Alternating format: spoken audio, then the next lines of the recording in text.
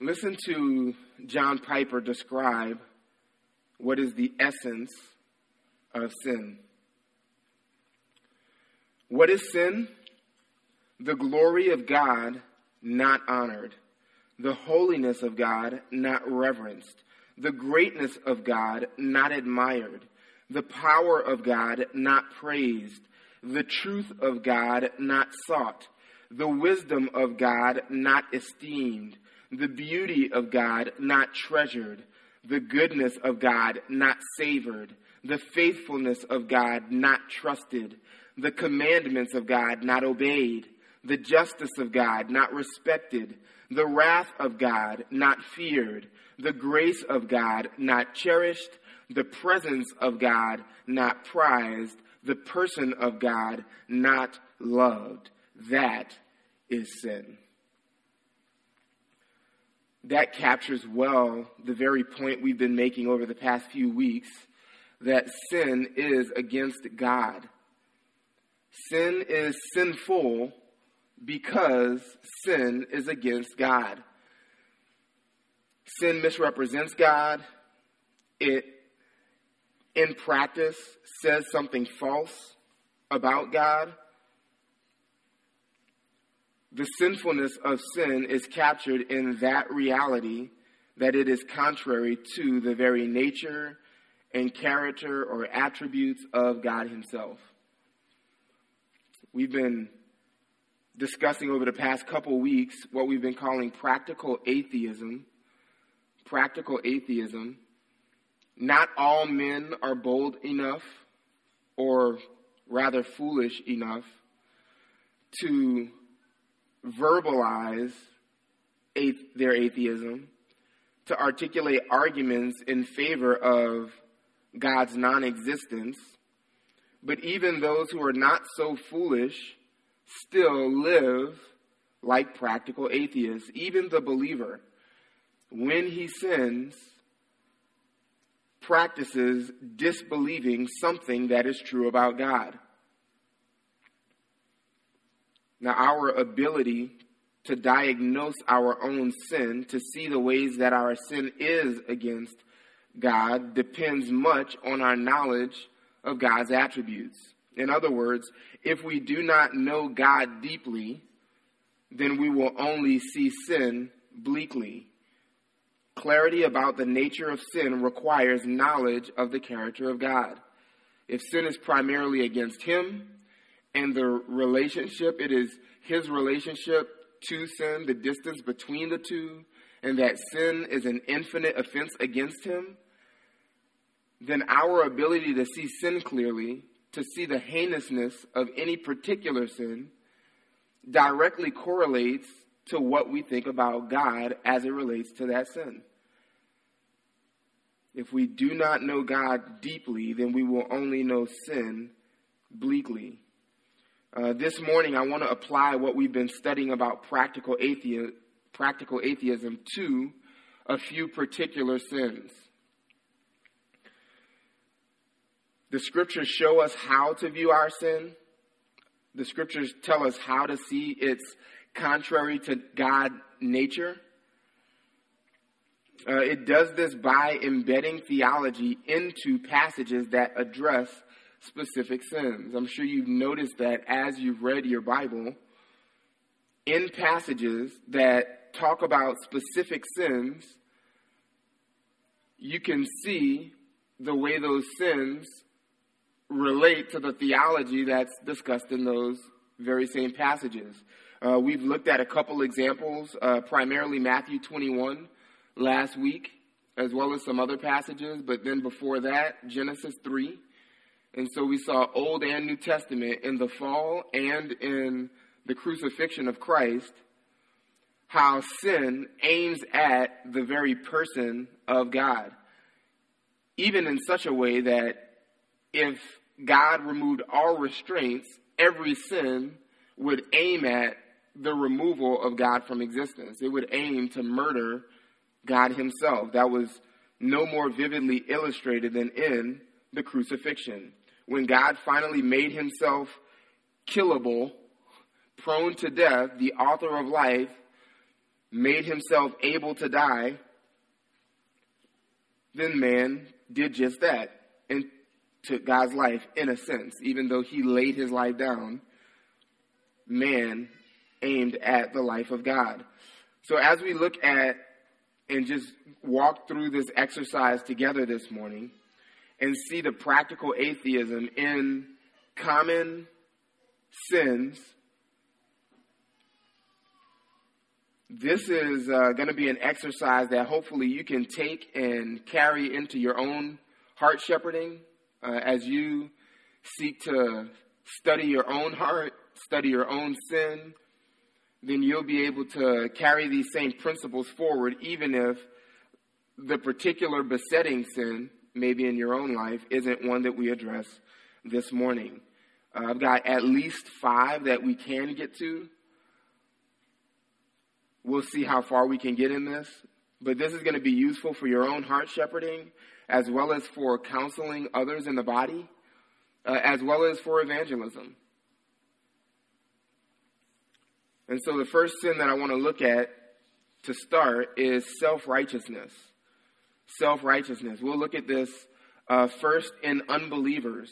Before we look at believers, let's just see this contrary to God self-righteousness in unbelievers. How is self-righteousness against God? Well, first and foremost, self-righteousness, when an unbeliever seeks to establish their own righteousness before God, seeks to save themselves by their own good works, this is first and foremost against God's honor or against his glory. God gets great glory for all of eternity even by rescuing men on his own through faith.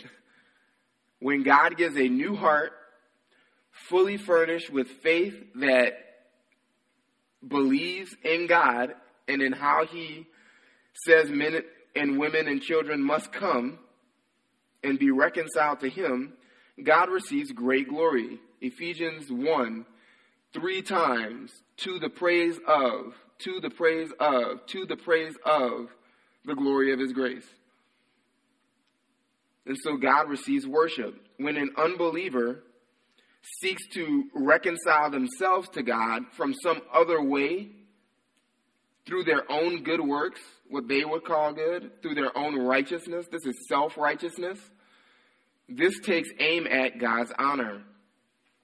William Plummer says this: to try to go to heaven in any other way than by Christ shows that we wish to rob him of the honor of saving us. This is what we were doing practically when we resisted God's ordained means of salvation and tried to get in some other way. So self-righteousness is against God's honor. Go to Romans chapter 10. It's not only against God's honor.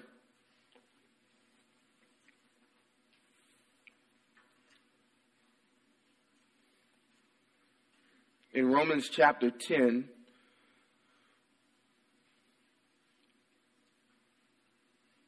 Paul's message as he unpacks the gospel is still intersecting plenty with this primary message that righteousness comes through faith and not through the law. And so in verse 3, he indicts the Jews for their unbelief. He says, for not knowing about God's righteousness and seeking to establish their own, they did not subject themselves to the righteousness of God. For Christ is the end of the law for righteousness to everyone who believes. You see in that initial statement in verse 3, the righteousness of God is opposite to seeking to establish your own. To seek to establish your own righteousness is to reject the righteousness that God himself provides. And so self-righteousness is against God's righteousness. Self-righteousness, in essence, says to God, I got this. I'm righteous enough. In fact, the righteousness that you provide, I'm so abundant in my own righteousness that I can provide sufficient righteousness for myself. If, at the very least, if it doesn't call God unrighteous, it at least says I'm as righteous as God. And at worst, casts off God's righteousness as something detestable, something that's actually not holy, not good, not righteous, and says, I've got something better. Self-righteousness is against God's honor and against God's righteousness. It's also against God's law. We saw it there in verse 4. Christ is the end of the law for righteousness to everyone who believes. And before that, in Romans 3, this rejects again God's purpose for the law. Romans 3 verse 19. Now we know that whatever the law says, it speaks to those who are under law, so that every mouth may be closed and all the world may become accountable to God. Because by the works of the law, no flesh will be justified in his sight. For through the law comes the knowledge of sin. Where there are rules, you will find man opposing those rules, even the rules that he himself establishes, whether that's law given through Moses from God coming down from Sinai, here it is, obey this, or whether it's man-made laws. Law proves or highlights man's own sinfulness. We can't even keep to our own moral standards, much less can we keep to God's. And so Paul makes this point, that is not how anyone, no flesh, will be justified in his sight. It's to prove the knowledge of sin, not to justify oneself. So even self-righteous unbelievers would have to reject the purpose of God's law while they seek to establish their own. They spurn, if you will, the intended end of God in giving law. It says to God, you have one purpose in the law, I have a better one. You intend me to know sin through the law, I intend to know righteousness through the law and to establish my own. In that you can see how a man's trusting himself. So even in that heart disposition toward the law, what else is man rejecting? He's rejecting God's wisdom. The law came from God's wise mind. And where man rejects the purpose, the wise purpose of God in the law, and says he's got a better idea for the law, he's accusing God of folly. And so he's again rejecting another attribute of God, finding fault in God in another way, in his very wisdom, where he turns to himself and trusts himself to have a better purpose than God in the law. Even jumping backwards again to Romans 1, we see that this gospel, of which Paul is not ashamed, verse 16 in Romans 1, this gospel is the power of God for salvation. It takes power to save sinful men. That requires the power of God himself. So if salvation requires power to accomplish, and man through his own righteousness seeks to accomplish his own salvation, then he is also implying that he is able, capable, able, powerful. Those are all power-related words, right? I'm able to do this on my own. I know you're able, maybe, but I'm able too. The omnipotence that God possesses, the strength that God must exercise to save sinful men from the domination and power of sin, the sinner who is self-righteous says, yeah, I can do that too. I'm strong. Watch this. And so it's against God's honor, righteousness, law, power, and even knowledge. Just this logically follows. If you're going to declare yourself innocent of sins, then you have to know which sins to declare yourself innocent of. And so God's omniscience is necessary to save us. He must possess unfathomable understanding and knowledge without boundaries, that knows all things without effort instantaneously. He has to remember all past sins that you've committed, Christian, as well as all future sins that you might commit, that you will commit. And he had to know them all when he punished Jesus for every one of them. At the thought, motivation, desire, deed, word level.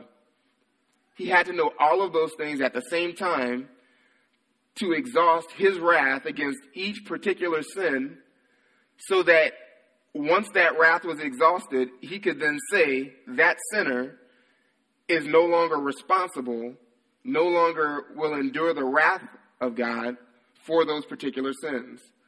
That is God's omniscience, or all knowledge, his knowledge at work in salvation. The sinner who says, I am going to save myself by my own works, by my own ability to declare myself righteous, implies, he may not think of it this way intentionally, but he is at least rejecting God's knowledge in favor of his own, as if he knows his own sinfulness better than God does. Self-righteousness is wicked. And by the time the self-righteous individual, all of their thoughts about God occur just in one act of self-righteousness, if what he imagined God to be in that moment was true of God, then there would be no God, because there would no longer be a holy, righteous lawgiver able to save with infinite knowledge and unfathomable wisdom. So self-righteousness in that sense treats God like he doesn't exist, or prefers that God does not exist in favor of establishing his own righteousness. And just to pause for a second to consider, we were all there at some point, and God, while we were in that condition, chose to do what? Save. Forgive people who, if they had their way, would remove him from existence, preferred him not to exist, thought of themselves as higher than God, and would gladly seat their own selves on his throne. And God forgave. Incredible.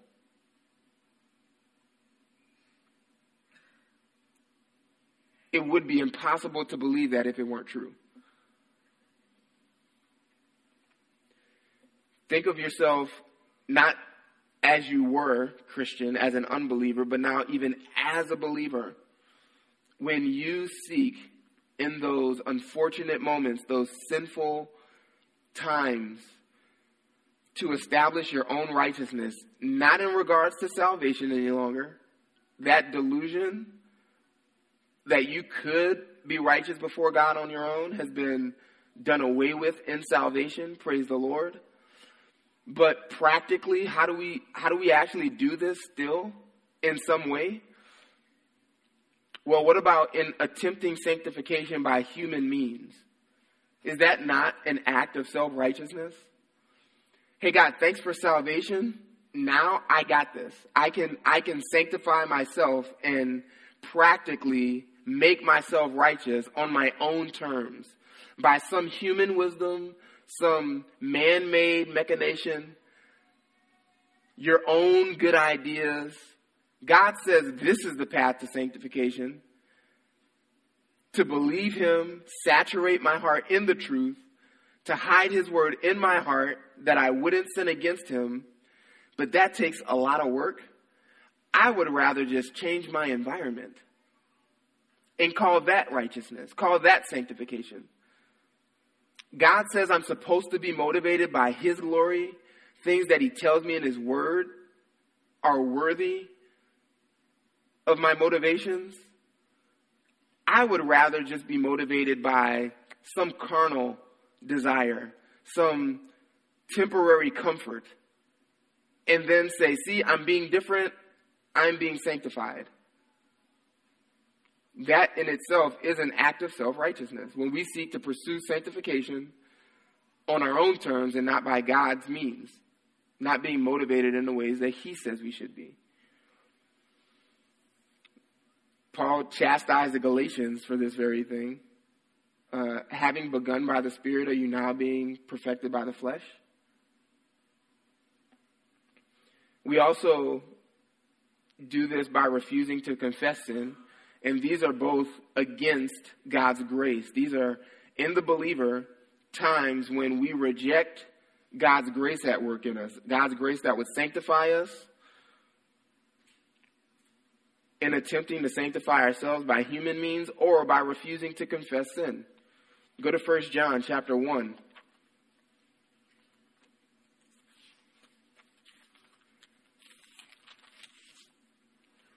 John helpfully tells us in 1 John 1, verse 8, if we say we have no sin, we are deceiving ourselves and the truth is not in us. Well, great. No Christian says that. No Christian says, I don't have sin. I'm not a sinner. We know better.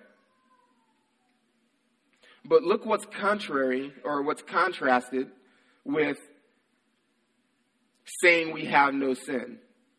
Verse 9, if we confess our sins, he is faithful and righteous to forgive us our sins and to cleanse us from all unrighteousness.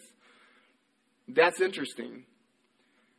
If we say we have no sin, this is true.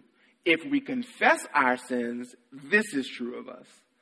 So to not confess sin is the same practically as saying you have none. What's the difference between someone who says, I don't sin, and someone who never admits they sin? Not much. So by not confessing sin in moments when it's called for, or not confessing sin to God, not confessing sin in the ways that God says, so that you flatter yourself that it's not as bad as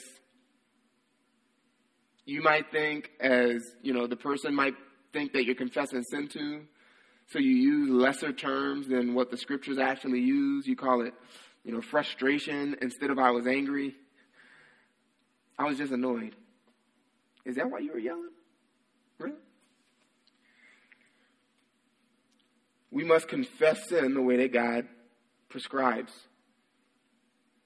In doing so, we acknowledge we need the very grace of God. The grace of God required to forgive us, verse 9, as well as to cleanse us from all unrighteousness, to sanctify us. In believers, lingering, indwelling self-righteousness is also against God's wisdom when we call man-made standards righteousness. Man-made standards, calling those things righteous, is in essence to find fault with God's law. Maybe some level of restraint. Maybe there are liberties that other Christians choose to take that you don't like them taking. And so you impose a standard of righteousness on them that God doesn't. And so in that moment, what are you doing? Hey, in God's infinite wisdom, he didn't give them a thou shalt not in this area. But I know better, so I'm going to. That is self-righteousness.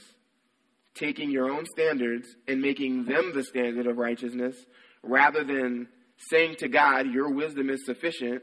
Let me help my brother or sister in Christ just make a wise decision and trust God with their conscience.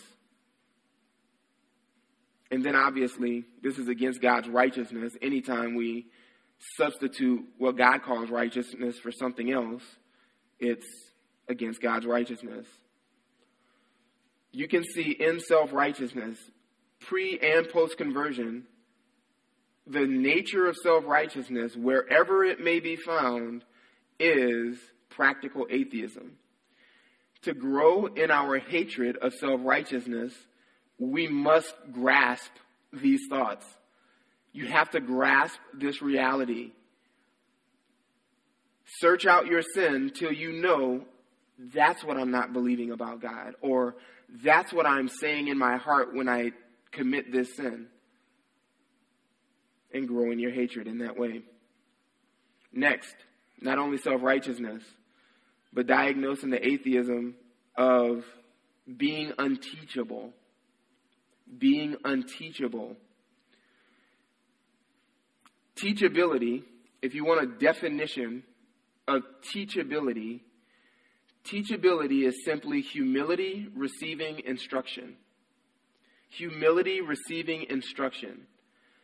It is the one who is lowly enough to say, I need to be taught. I need to be counseled. I don't know everything, and so I need help from outside of myself, and my job is to receive wisdom. I am not the source of wisdom. The wisdom that I have is, in fact, a shallow pool of wisdom. And so all throughout the scriptures, God instructs his people to receive wisdom. This is the first command in Proverbs, is to listen. Proverbs 1:8. In a book all about wisdom, the first command is hear or listen. That's the term that would have implied receiving instruction with the intention of obeying knowledge, of obeying that instruction. And so the person who is unteachable practically puts themselves in the position of God. God is the only one who cannot be taught. Go to Isaiah 40. Isaiah 40. I think that a lack of teachability is probably the hardest counseling issue of them all. Because if someone is teachable, any other counseling issue, any other sin struggle that someone has, if they are just willing to humble themselves and receive God's wisdom, then they have answers. They can get answers. They're humble and can grow, can be sanctified away from that sin. But what do you do when the issue itself is an unwillingness and arrogance that rejects instruction? The only way to grow is by being instructed. Thankfully, God can humble even unteachable sinners. But it's an uphill battle.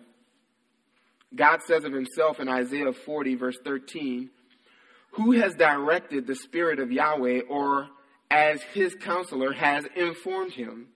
The obvious rhetorical answer, which you should practice answering, is no one. No one has directed the Spirit of Yahweh. No one has been his counselor and informed him. Verse 14, with whom did he consult, and who gave him understanding? Again, he consulted no one. No one gave him, imparted to him understanding. And who taught him in the path of justice, and taught him knowledge, and informed him of the way of understanding? No one did any of those things. God is truly uneducated. He has never grown. He has never, in his knowledge, he has never learned new information. In fact, he knows already and always has known everything that actually has ever and ever will occur. All past history that has happened, God knew it beforehand. All future history, not just on earth, but all the way into eternity, which has no end, God was already, before he created anything, aware of the things that will happen 18 billion years into eternity. No one has ever taught him anything. And all of the possibilities, God knows. God knew before he created the world what would happen if Jeff Kershaw and Mandy sat a row up. Who would be sitting in their chairs? And where would the couple in front of them be sitting instead? If you had arrived 2 minutes earlier, who would you have talked to this morning? What conversations would you have had than the ones that you didn't? Or did? God knows those things. Would you be praying for other things had you come sooner because you talked to somebody who mentioned something that they needed prayer for? God knows. God's knowledge is at that level. The person who resists instruction, though they may never say, I am the wisest being in the universe, just by virtue of being unwilling to receive instruction, they practically believe that. I often ask unbelievers in evangelism, when I'm trying to find out what is their source of authority, I'll ask them something like, who do you trust to tell you what to believe, what to think, what to feel, what to do, how to live? Who do you trust like that? And inevitably the answer is, well, no one. I'm not going to hand over my logic, my reasoning capabilities to someone outside of myself. And so I try and help them to understand that what you believe, you may not be so arrogant in this moment to admit this. I don't know if that makes you arrogant or more deceitful, But the point is, you believe you are the wisest being in the universe. You don't trust anyone outside of yourself or more than yourself. And so practically, you have claimed deity. I am the only one who's trustworthy with my reason. I don't know of anyone else who is like me, they could say. And so being unteachable is against God's knowledge, against God's wisdom. It says, I am all-knowing, I am all-wise. And because it is against God's knowledge, then when God, in a passage like Isaiah 44:7, stakes his own divine nature on his infinite knowledge, the person who claims to surpass God in knowledge then also believes that they surpass him in divinity. God says, who is like me? Let him proclaim and declare it. Yes, let him recount it to me in order from the time that I established the ancient nation, and let them declare to them the things that are coming and the events that are going to take place. When God asks, who is like me? He seamlessly goes into an ability to declare the future. His omniscience. He ties his deity, his divine nature, and his omniscience together. So to reject one is to reject the other. That's why people who don't honor God as God don't listen to God either. To reject his deity is to reject his knowledge. To reject his knowledge is to reject his deity. The person who claims they don't need to be taught then thinks of themselves in the same way God thinks of himself.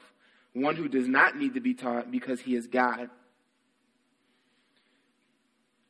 Which also means it's against God's trustworthiness. Just jump over to Zephaniah, maybe certainly a less popular passage for us than Proverbs 3:5. Proverbs 3:5 says, trust in the Lord, trust in Yahweh with all your heart, and do not lean on your own understanding. To lean on your own understanding is opposite trusting God.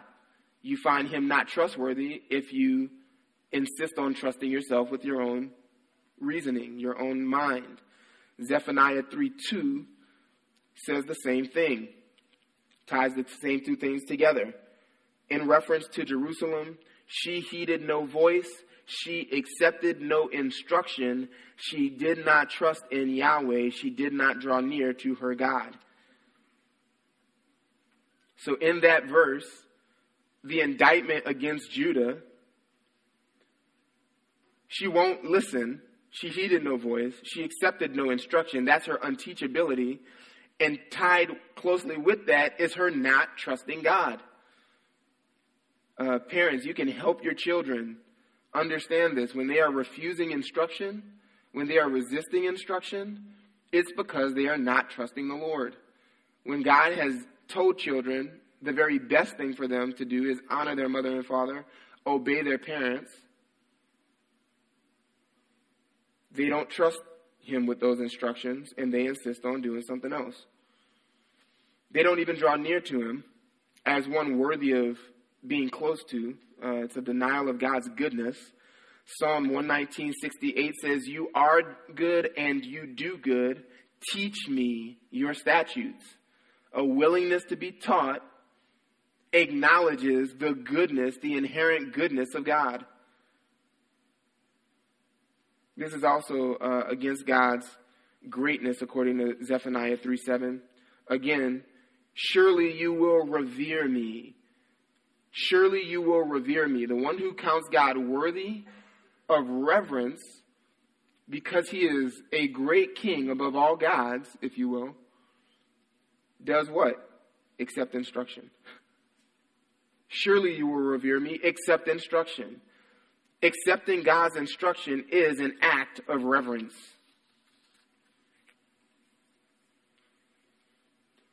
Thirdly, a fear of man. A fear of man is atheism at the heart. To fear man is to disbelieve God, count him worthy of not existing. This is against God's greatness. Just flip over to Proverbs 29:25. Helpful passage that captures the exchange happening whenever man is feared.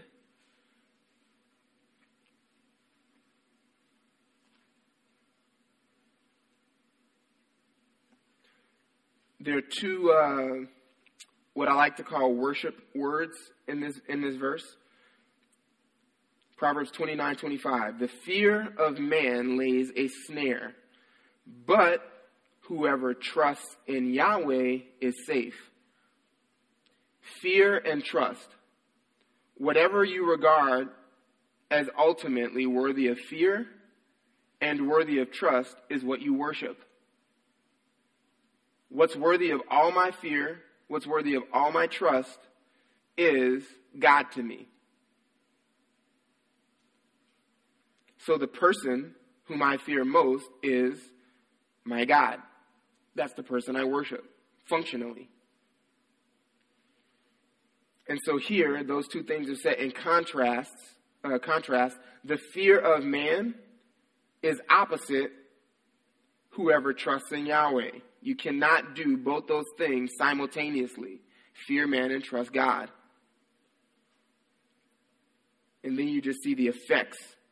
One lays a snare, the other provides safety. So God is not great.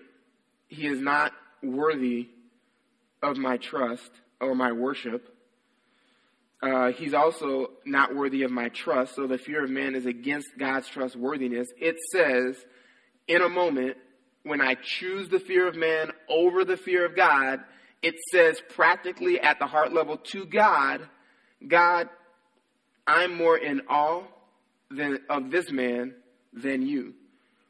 this person is more fearful to me, more fearsome than you.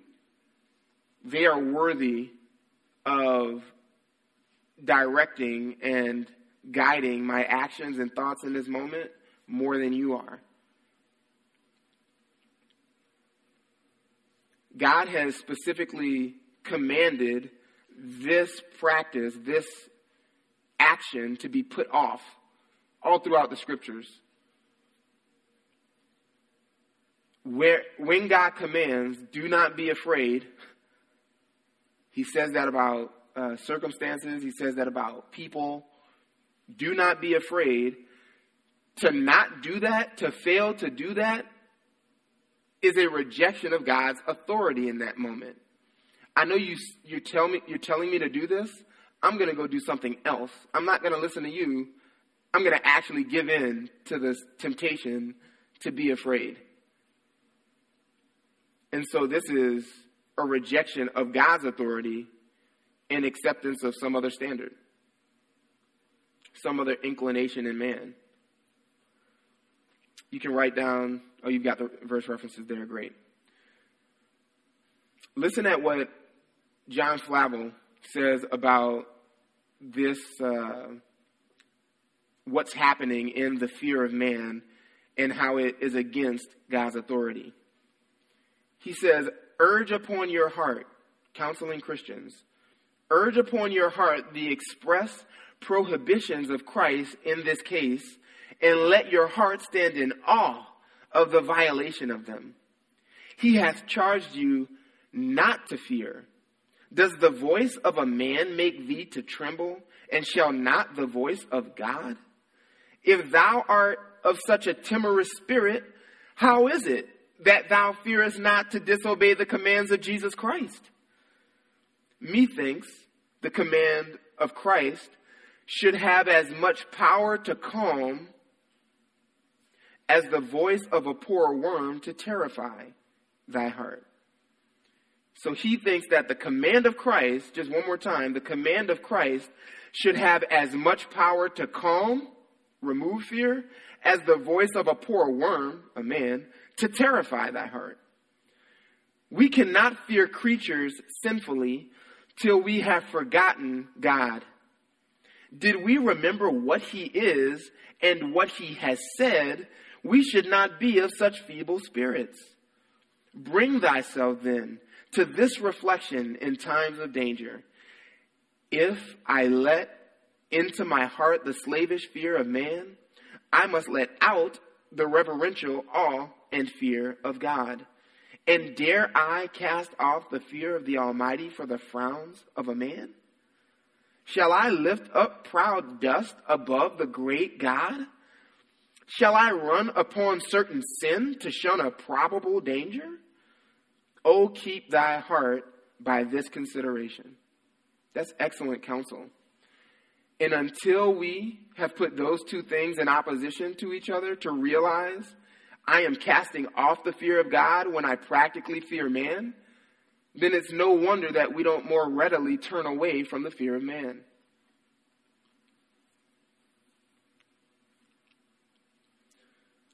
Christ said in Matthew 10:28, do not fear him who can kill the body and not kill the soul, but fear him who has the power or who is able to cast both body and soul into hell. So even to fear man in that moment, one practically is not fearing God, specifically fearing his power, marveling at the power of God. How many times, you can recognize this in your own experience. How many times when you feared man were you also thinking, he has no hell to put me in, but God does. God is the one with all authority, not this person. We've never had that thought in mind and then still sinned. We've never been convinced of that and still found ourselves fearing man. To wholly embrace that truth would make us unflinching in the face of whatever fear was in front of us. And so what do we have to do? Practice Romans 12:2. renew the mind so that you're not conformed to the world, but transformed instead. That is mind renewal. To have the truth so hidden in your heart about who God is that in a moment of temptation, you're already more convinced of the truth than you are of whatever lie your heart is tempted to believe. That's heart shepherding. And that takes work. Next, what about anxiety? Number 4. Anxiety is against God's sufficiency. This is a favorite passage of mine and Emily's over the years. This has counseled us many a times. Psalm 94:19. When the cares of my heart are many, your consolations cheer my soul. When the cares of my heart are many, when all kinds of concerns abound, and even this morning I'm sure you can name several concerns of your own, family you're concerned about, work situations that consume your mind space, health issues, all of those things, and yet the psalmist here says, in the face of all of those concerns, all of those cares, your consolations cheer my soul. And in this context, I think the consolations are actually what God says about his own character. That's what's in view in Psalm 94. This is how the psalmist comforts himself as he remembers truth about God's attributes, truth about God's own nature. And so what the psalmist is implying here is that God himself, even in the meditation on God's character, is sufficient to remove my anxiety. So it ascribes greatness and glory to God's sufficiency. God, your character is sufficient for me to not be anxious.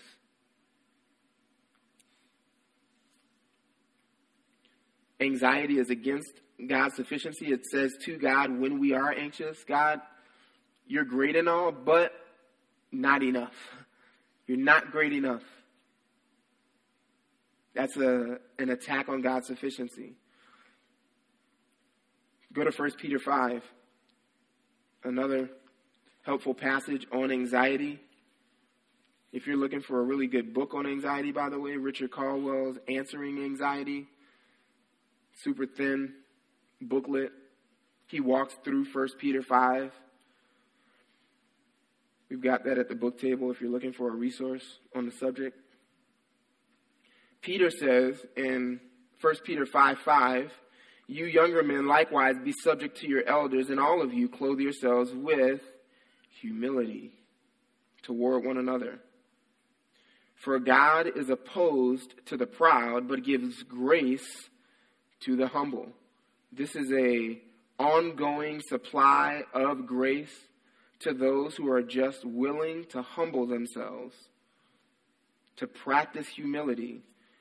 And since this is true, he says, verse 6, since God is opposed to the proud and gives grace to the humble, therefore humble yourselves then under the mighty hand of God, that he may exalt you at the proper time. How do I do that, Peter? Well, verse 7 tells us, casting all your anxieties on him is how you humble yourselves under the mighty hand of God. And why would I do that? Well, because he cares for you. So when I am failing to practice verse 7, to cast all my anxieties on God, then what's practically happening in the heart? What's the practical atheism going on there? Well, this is not believing God's grace, because if I believed that God's grace was to the humble, then I would humble myself. God's grace in that moment is not a motivator for me when I'm being anxious. Neither is God's power, according to verse 6. Humble yourselves under the mighty hand of God. If God is not in my thoughts, if God's power just doesn't cross my mind, then of course I'm not going to humble myself under his mighty hand. I'm not thinking that his hand is mighty. And so I'm not casting my anxieties on him.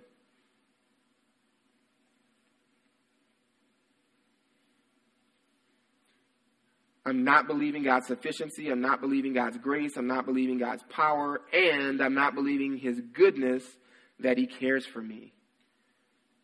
You could add sovereignty to that because he's the one who cares for you. That requires him to be in control. So disbelieving these attributes of God in a moment allows for anxiety. God's not good. He doesn't care. Or he's not in control. Or he can't be trusted with these cares that I have. These things that are tempting me to be anxious. Or maybe he doesn't know I have these cares. And he can't be trusted to carry them for me. I can't cast them on him. Because he can't handle it, perhaps. You can just see in a passage in 5, 6, and 7, 3 verses, how a particular sin is in view, and just in the way that the biblical writers, as God speaks through them, they counsel us to think of sin and how it intersects with our view of God. So that if we have a high view of God, that impacts what we do with sin. It's all here in the passage. So if you're struggling with a particular sin, find a passage dealing with that sin and extract the theology from it. How does the theology tell me to think about the sin? Matthew 6 is obviously another good passage on this subject of anxiety. And Jesus' point there actually begins not in what's probably under the heading in your Bible dealing with anxiety, but in verse 24 of Matthew 6, just before it.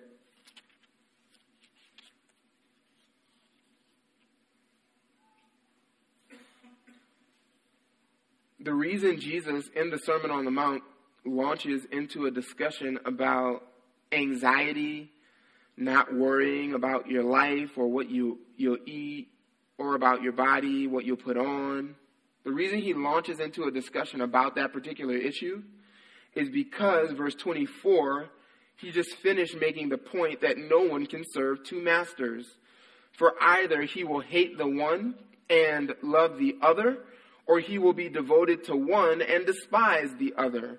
You cannot, take this to heart, you cannot serve God and possessions or wealth.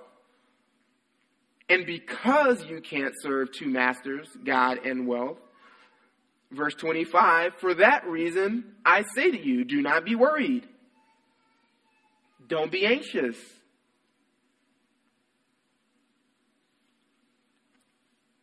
Just fix in your mind, whenever I'm anxious, I am worshiping. Something else has my allegiance. Something else has captivated my heart as infinitely worthy of my worship. And then you can trace back, okay, I'm fearful of this thing happening. Why? Well, because then if that happened, my life would look like this. And why is that so bad? Well, because if my life looked like this, then I would have to do this. And why is that so bad? Because if that were true, then this. And you just trace that all the way back to the ultimate reason, and you'll find out what you're worshiping. That is your functional God, and in that moment, you become, that moment of anxiety, you become a practical atheist. Doesn't change God's grace to us. in salvation. It doesn't make you an unbeliever, thankfully, in that moment, because we would be unsaved constantly.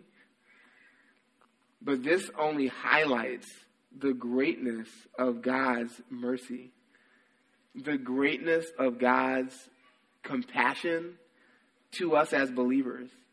Wow, I still commit that kind of sin? And God is continually pardoning, practically helping to sanctify us, even causing us to humble ourselves and embrace this view of sin, what's happening in our heart. Even accepting that this is going on is really good evidence of salvation. That you're willing to indict yourself in this way, still, as a believer, proves the point. Wow, God must have done a work in you. And so what is this? This is encouragement to fight sin more ardently, to fight sin more wisely, to put off sin more quickly, by actually tracing it back to this contrary to God nature, so that we can see it in all of its sinfulness. We can own it with as much responsibility as we can claim, as we ought to claim.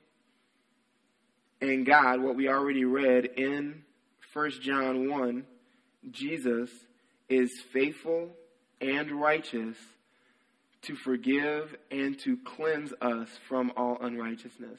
That's the goal. Sanctification.